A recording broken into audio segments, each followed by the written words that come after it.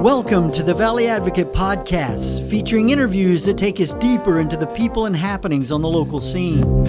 For more podcasts and a closer look at what's going on in the Valley, visit us at valleyadvocate.com. Hello, welcome to the Valley Advocate Podcast. My name is Dave Eisenstatter. I'm the editor of the Valley Advocate, and I'm here with Associate Editor Chris Gaudreau. Thanks for joining me. Yeah, thanks for having me, Dave. Chris wrote this week's cover story, Youth Activists in the Valley Make Their Voices Heard. Chris, you spoke with a handful of local young activists, mostly teen activists, kind of inspired by Swedish climate activist Greta Thunberg, who testified before the United States Congress, as well as the United Nations, talking about climate change. And there were the Stoneman Douglas High School, Parkland, Florida, those teens who have become gun control advocates following the school shooting at their high school. Talk to me about your approach to this story and how you went about finding some of these young activists here in the Valley. Oh, sure. Definitely Greta Thunberg and several of the teen advocates for more rigid gun control were an inspiration, but also a previous story I'd worked on, a cover story for The Advocate called Sarno and No Show. And a lot of the teens in Springfield were organizing mayoral forums. And that got me thinking that there's probably a bunch of more youth activists out there who are doing really extraordinary things. And I thought it'd be really great story to highlight those individuals. I basically reached out to different activist groups and asked, are there any teens involved with your organization who are doing some great work? And so I first connected with the Pioneer Valley Project, specifically with a woman named Mana Dodd. She's 19 years old and has been involved with protesting gun violence in the city of Springfield and elsewhere since this February. And the reason she got involved was really personal in the fact that her 20-year-old cousin was killed by a handgun. He lives in Washington State, but it's still a really personal issue that affects people everywhere. So that's how she got involved. And some of the others, I just reached out to different groups across Hamden, Hampshire, and Franklin County, and were able to make those connections. Yeah, talk a bit more about Mana Dodd. She was saying, she told you that these personal individual shootings can be just as painful as the mass shootings that make the national news. Yeah, I mean, what she was saying is that a tragedy is a tragedy regardless of how many lives are lost. Like, the death of one person really impacts a family. I mean, grief is grief, essentially. And so what has she been organizing on behalf of? I know that there have been a couple of protests outside of gun manufacturer Smith & Wesson in Springfield. Essentially, what she and other youth activists, and as well as the rest of the Pioneer Valley Project and some religious leaders in the community are trying to do is they want to sit down and have a conversation with the company's CEO, P. James Debney. And they've been doing this for over a year, on and off, staging protests across the street from the headquarters. And thus far, there's been no word from Smith & Wesson nor its CEO. So I wanted to ask her, too, whether she thought that was frustrating. And she had a really, I think, good response in the fact that she didn't want to give up because this is... the more they continue to do this, the more pressure they put on the company, and maybe it would result in having a conversation about this, a frank discussion on what the results of gun violence are, which is someone is either injured or dies. She's young. She's 19 years old. She has an interesting life story herself, having come from Africa and she has her own goals going forward. Maybe you could talk about a bit about her life. Yeah, she was born in a refugee complex in Kenya, and her parents fled Somalia during the Somali Civil War in 1990, and she has many brothers and sisters. Uh, uh, Basically, they range in age from I think 1 to 21 years old, and she essentially has 5 brothers and 3 sisters, and so she's a first generation American, and when she came to Springfield, she felt very welcomed by the community there, and wasn't treated as someone who was an other. She has this kind of, she described it as like sort of the balancing act between her cultural roots in the Somali Bantu community, which is a subset group of people living in Somalia, and then just being a regular American teenager, and so she kind of wears both of those hats, so to speak. And she's also advocating for her specific culture in the community of Springfield. And they have a community group based around the Somali Bantu community. And a lot of that is just trying to raise more awareness that this group exists, this smaller subset of Somali people and culture exists in the city of Springfield. And that was part of the activism that you had reported on previously regarding Mayor Sarno and not showing up to some of these mayoral forums that were there for the upcoming election. There was a little bit of humor associated with their forum and their in fact, protest of Sarno not being there. Maybe we could talk about that. Yeah, one of the kind of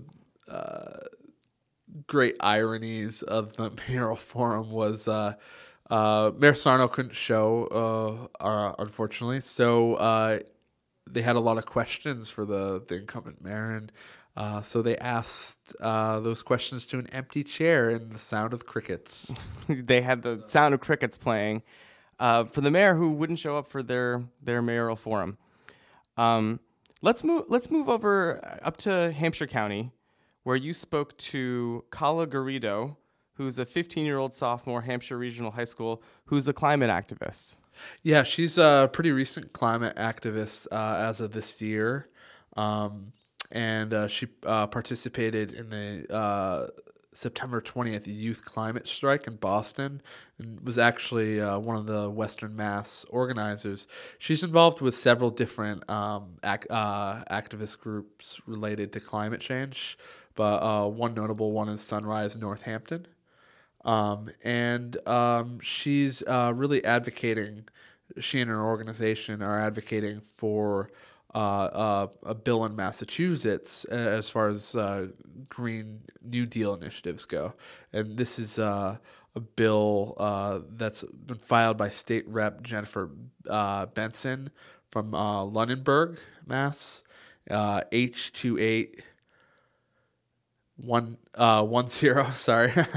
And it basically creates a tax on carbon, and that rate increases $5. It starts at $20 per ton of carbon produced by companies, and that increases incrementally $5 every year for 40 until it reaches $40 per ton of carbon. And a lot of that money would go back to residents of the Commonwealth and invest in a lot of green initiatives and infrastructure, and kind of get the state moving towards a sustainable future.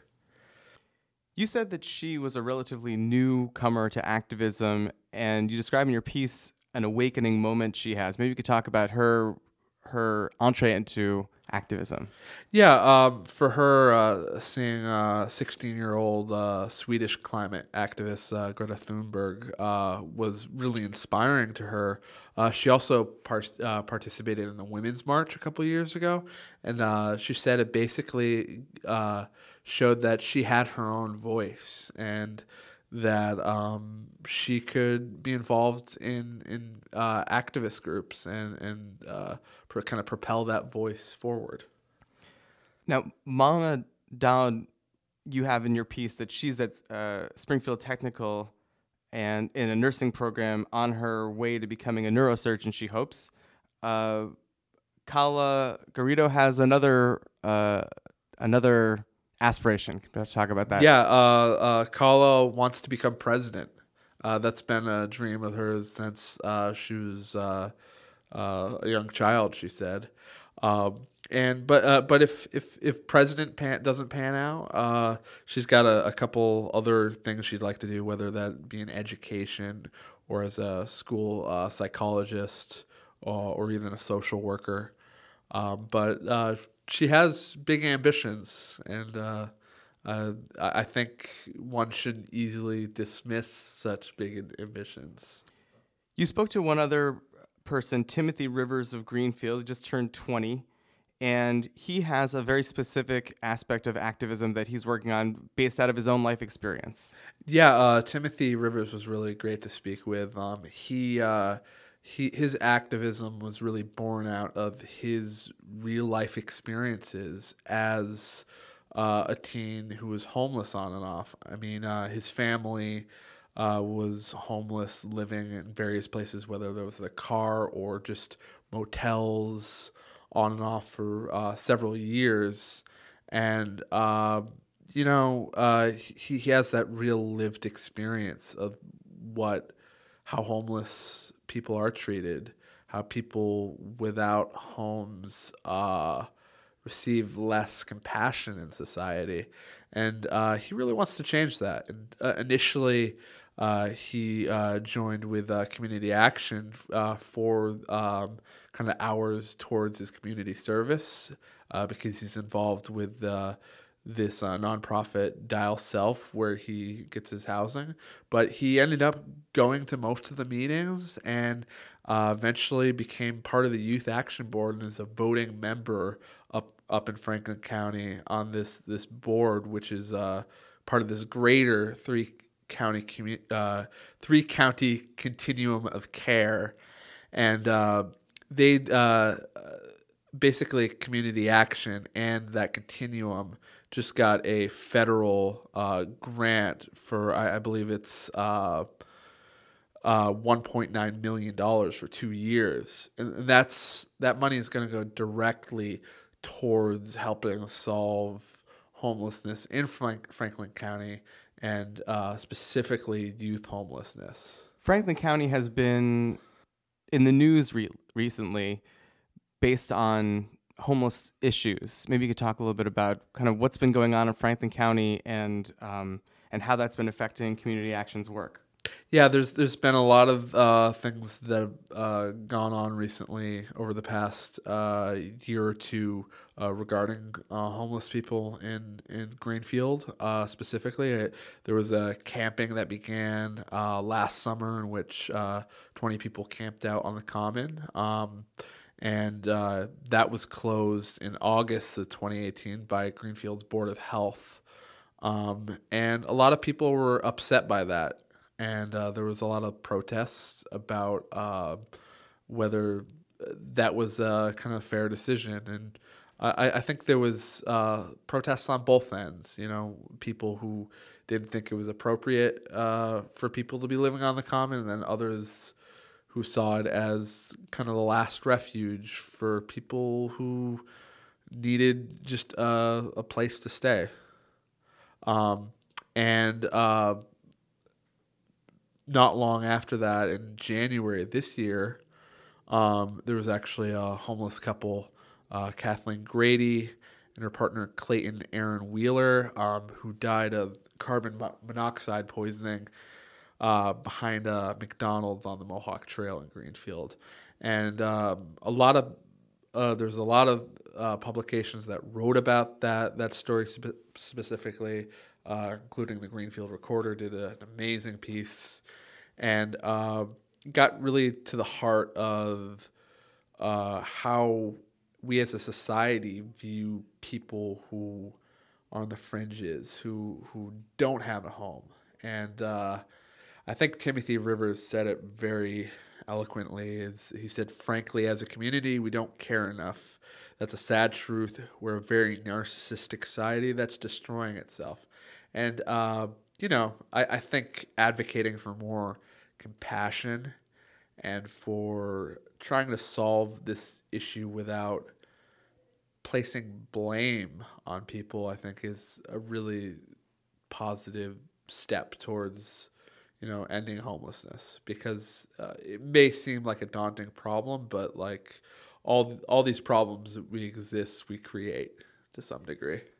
Timothy Rivers shared with you that he identifies as pansexual, sort of a member of the LGBTQ spectrum, and also as a youth voice, he kind of sits outside of the majority of people who are on these boards, and he spoke to you a little bit about kind of what having that different perspective offers to people. Yeah, Timothy basically highlighted the fact that many of the LGBTQ community or gender sexual minorities are, as well as people of color, are disproportionately faced with specifically youth homeless.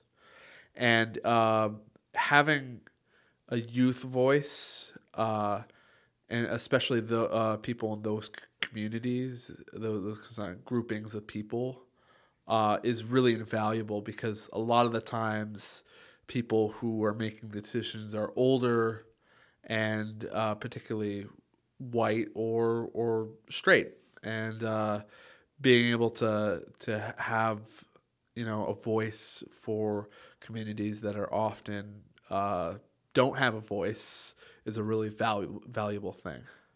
And I guess one other question, sort of the flip side to that, is that Greta Thunberg and actually some of the folks that you spoke with said that there's a little bit of resentment being looked to as being the inspiration of some of these movements, particularly for climate change in youth activism. And it's not always fair to ask the youth to be that inspiration. And I think that's a great point. And when I sought out to write this piece and saw interviews, that was always in the back of my mind, because there was this narrative for some reason out there that the youth will save us. And I think that's really a disingenuous way to go about like tackling these issues. And many of the people, specifically Kala Garrido, who I spoke to, said, no, like everyone should be part of this solution because it affects everyone.